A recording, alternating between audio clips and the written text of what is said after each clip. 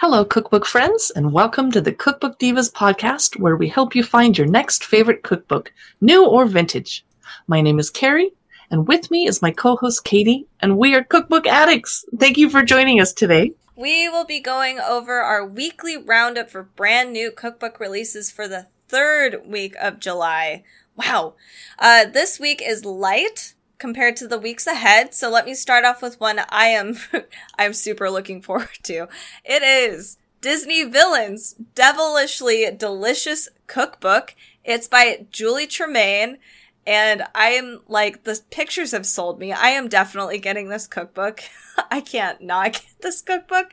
It sounds so fun. Oh my God, it is. Actually, I'm going to just read off the recipes that I can see in here. So this one is deviled dragon eggs. Then we have poor unfortunate rolls, which I couldn't.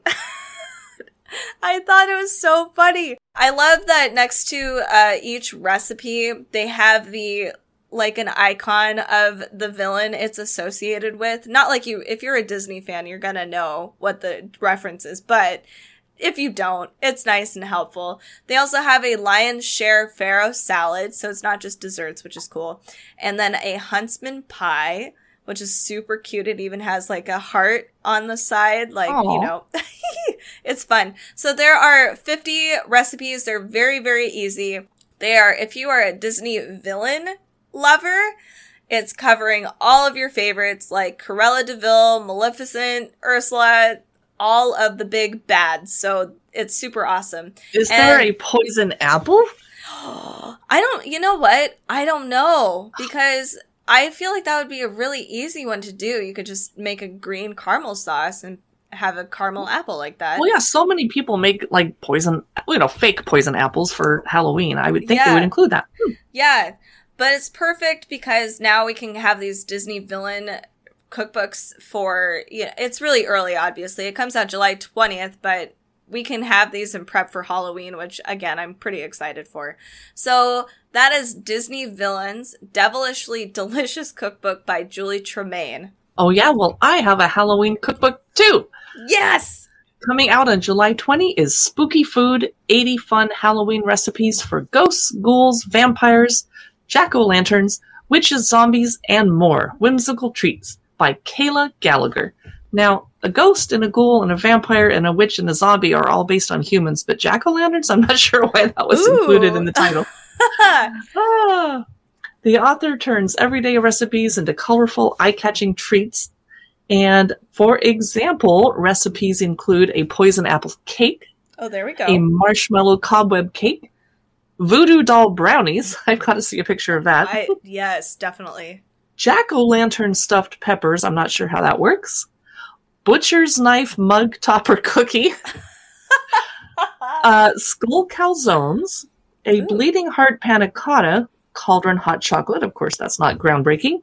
And a glowing ghost cake. I have got to get this cookbook. It sounds really, really fun. Oh, and I'm trying to see if I could see a picture of the glowing ghost cake. No, but I do see shrunken head apple cider. That's really creepy. Oh my God. And I see some Jack Skellington style macaroons.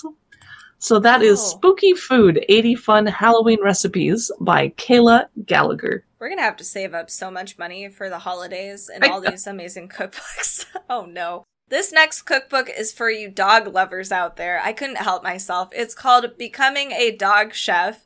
Stories and recipes to spoil your pup from America's top dog chef. It comes out July 20th. It's by Kevin Matthews. I don't know about you, Carrie, because you have dogs, but I have a lot of dog friends that have to cook their dog's food for them, or they don't have to, they want to. Do you have to do that too? No, they did get sick recently and they're elderly, so we had to cook them chicken and rice for about a week, and that was a nightmare. So I'm glad that for now they can just eat whatever their vet tells us is the best dry kibble food for them. Yay! Yeah, and I'm like that too. I give my cats wet food occasionally, but I do know a lot of people, and that might be one of you guys, that cooks for your animal, and that's awesome. Like, good. Seriously, good on you. You are a better person than me. Yeah. I want to be like that. So inside you have chapters on raw food, cooked food, and treats and sweets. And I love that because not being a dog owner, but also, it's all not canines, but, carnivores. I didn't know there would be a difference with the raw food and cooked food, but there is. Like, you have to do it properly. So I really enjoy that. I'm not seeing a whole lot of photos. I'm not getting a look through for that or how many actual recipes there are in here. But it's kind of hefty. It's 188 pages. But if you want to learn how to feed your dog nutritional food and cook it yourself, this is going to be a cookbook that you're going to want. It might not be a human cookbook. Well, maybe. If you're clever, it could be. But it's for your dog. That's gross, dude. Come on, it's fine. It's Becoming a Dog Chef, Stories and Recipes to Spoil Your Pup from America's Top Dog Chef by Kevin Matthews. Next up, I have The Art of Preserving, Ancient Techniques and Modern Inventions to Capture Every Season in a Jar. Comes out July 20. It's by Emma McDonald. Whoa. She gives us clear and comprehensive instructions for curing, drying, pickling, bottling, canning, crystallizing, and jellying. That sounds like a lot of work, but harvest is coming sooner rather than later. Yeah. She also shares recipes for jams, chutneys, cordials, fruit liqueurs, terrines, cheeses, and butters. She covers every classic, including confit chicken, candied peel, quince cheese, mint jelly, onion marmalade, mango chutney, sloe gin, and piccalilli. Oh, you had me at gin. Some of her recipes are centuries old, and some of them have a modern twist, such as banana and date chutney and grapefruit and elderflower marmalade. She also includes expert tips on troubleshooting, which I would really need, and information on all the equipment you will need too. That is The Art of Preserving Ancient Techniques and Modern Inventions to Capture Every Season in a Jar by Emma McDonald. Next up, we have Stir Fry Cookbook for Beginners. Recipes and Techniques to Stir Fry with Sizzling Success. It comes out July 20th. It's by Chris Toy.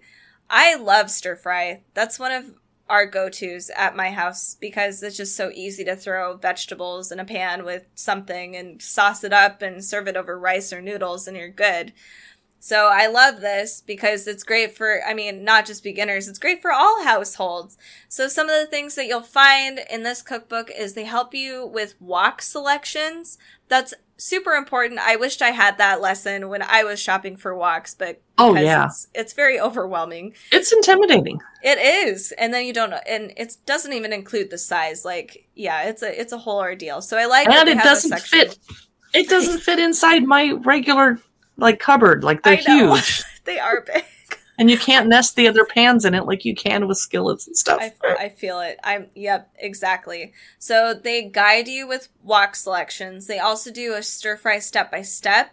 So there is a right way to do stir fry. And I learned through trial and error. So I really do wish I had this cookbook when I was kind of learning more how to cook. There is a whole thing to do and a whole order of things to do with stir fry. So it tells you how to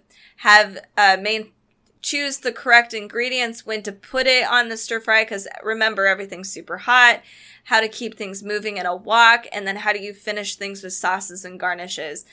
They also provide a full menu, so you get to learn about a whole range of sides, entrees that feature vegetables, meat, fish, chicken, and noodles. I think some of the examples that I was able to pull up were a Kung Pao chicken. We have a Buddha's Delight. So a lot of these classic stir-fry dishes that you'd find are really cool, and they're in this cookbook. I can't find any pictures. The cover looks fine. It's not a very big cookbook, but I like that it gives you all the basics you need so you can kind of grow and make your own stir-fry. It's super cool that way. So that is Stir-Fry Cookbook for Beginners, Recipes and Techniques to Stir-Fry with Sizzling Success by Chris Toy. My next cookbook is the Farm Made Cookbook, Traditional Recipes from America's Farmers. It's by Patty Johnson Long and Farm Made Publications. Comes out July 20. It's a regional journey to unearth classic Americana farm fare. It's a time capsule of food, craft, and tradition. They share 75 multi-generational recipes from farms all over the country, such as New England, the Deep South, the Midwest, the Southwest, and the Northwest. Each authentic farm-made recipe represents its region's unique farming culture. Recipes are paired with each farm's unique story of resilience and connection with the land. And I don't have a sneak preview, except for wild blueberry scones and cola braised pork shoulder with chipotle adobo sauce. It's the only things they'll let us see ahead of time on Amazon. So if you're interested and that's your kind of thing, that's the Farm Made Cookbook, Traditional Recipes from America's Farmers by Patty Johnson Long. Next, we have The Medicinal Chef, a plant-based diet. This comes out July 20th. It's by Dale Pinnock. And they provide 80 vegan recipes. They give you meal plans. This book is also giving you kind of some advice on how to eat a healthy, balanced vegan diet. And as we've talked about before, which I wish I knew before I tried the vegan thing months ago, you need to eat certain things so that you're not lacking in other things. Because, changing your diet up, you're going to lack iron. Like if you're used to eating meat, you're going to need to learn how to supplement everything. So this cookbook does do a great job introducing you to a plant-based diet. Let me read off a few of the recipes that Dale has provided in this cookbook. We have a mango, chili, and coriander lettuce wrap. Wow, that sounds really good and actually kind of simple at the same time. I don't know why I didn't think of that. A pepper and tofu stir fry. We also have a Moroccan spiced cauliflower steak. And it's sided with like a pea puree, and it looks like these big garlic slices. This looks really good. Sounds amazing. It looks really, really awesome. So one thing, because this is a diet book, and we don't usually talk about diet books, but I like pulling some diet books that I think they're unique because it's saturated. So what he has done is on each recipe, he not only, we have the typical serving size ingredients and how to make it, but he provides a rich in, and then he has, for instance, like your roasted broccoli with tahini drizzle. It says it's rich in calcium, it's rich in vitamin C, selenium, a few other things that I cannot pronounce because I'm not a scientist. But I like that he's mentioned that so that you know what you're getting and what, if you're lacking vitamin C, you can eat this and you're going to get some vitamin C in there. There's also little icons in each recipe that kind of tell you what each recipe is good for. So if it's cardiac health, bone health, neurological, gut health. So for you health junkies out there, this is a great cookbook because it's really easy to navigate. You get to learn about each dish in a lot of detail. Like I would never know if I was making something if it was rich in vitamin C. I just wouldn't know that. So I like that he's done that, and it's really cool, very scientific. It's The Medicinal Chef, a plant-based diet by Dale Pinnock. My next cookbook is the Simcha Cookbook, over 100 modern Israeli recipes, blending Mediterranean and Middle Eastern foods. It is by Avi Shemtov, and in Hebrew, Simcha means joy and celebration, and Simcha is the restaurant located in Sharon, Massachusetts. You can recreate the delectable dishes that honor the traditions of Shemtov's Turkish-Israeli roots. And I think I can see a whole bunch of preview images. Let's see what's in here. Roasted and stuffed sardines, olive oil poached fluke. Of course, Massachusetts would have a lot of fish on the menu. I see an avocado stuffed with some crispy fried somethings. Ooh, there's a fig and goat cheese salad. That's always delicious. Clam chowder tadig, sumac and lime mahi-mahi, campfire peaches and cream. The photography is a little wacky. It's zoomed in, really close foods. I don't find it very appealing, so I can't give this 2 thumbs up. But let's take a peek at the contents. Cuisine at a crossroads, mezza salad, sides and staples, brunch and booze. Ooh, that sounds fun. Entrees and desserts. So that is the Simcha Cookbook, over 100 modern Israeli recipes, and it's from Cider Mill Press, one of our favorites, and the author is Avi Shemtov. Next, we have East London Food, The People, the Places, the Recipes. It comes out July 15. It's by Rosie Burkett and Helen Cathcart. This is a new edition, an updated edition of, this was a sellout book. It covered like all of London's most exciting food and their food scene. So this second volume features 20 new culinary hotspots in London. And let's see, it profiles 40 top chefs that either have Michelin-starred chefs, specialist butchers, wild foragers, even urban beekeepers.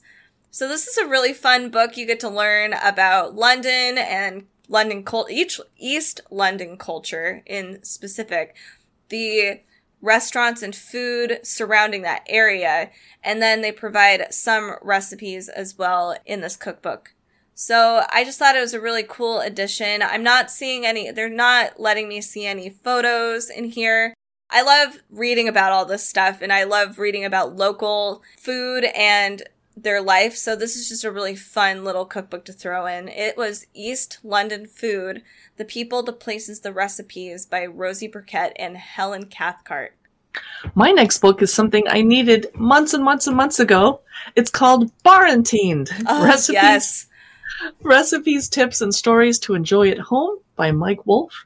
It's the ultimate guide to creating your own bar experience at home, which I did, but I could have used this guide. Shake, stir, and sip your way through quarantine with more than 80 easy-to-make cocktail recipes, techniques for making cordials, and the best drinking tips for mavericks of the mixology scene. He gathered insights from more than 50 expert bartenders and sommeliers, and Barantined provides engaging advice for staying entertained at home, from music playlists to reading recommendations to suggestions for drinks to pair with takeout.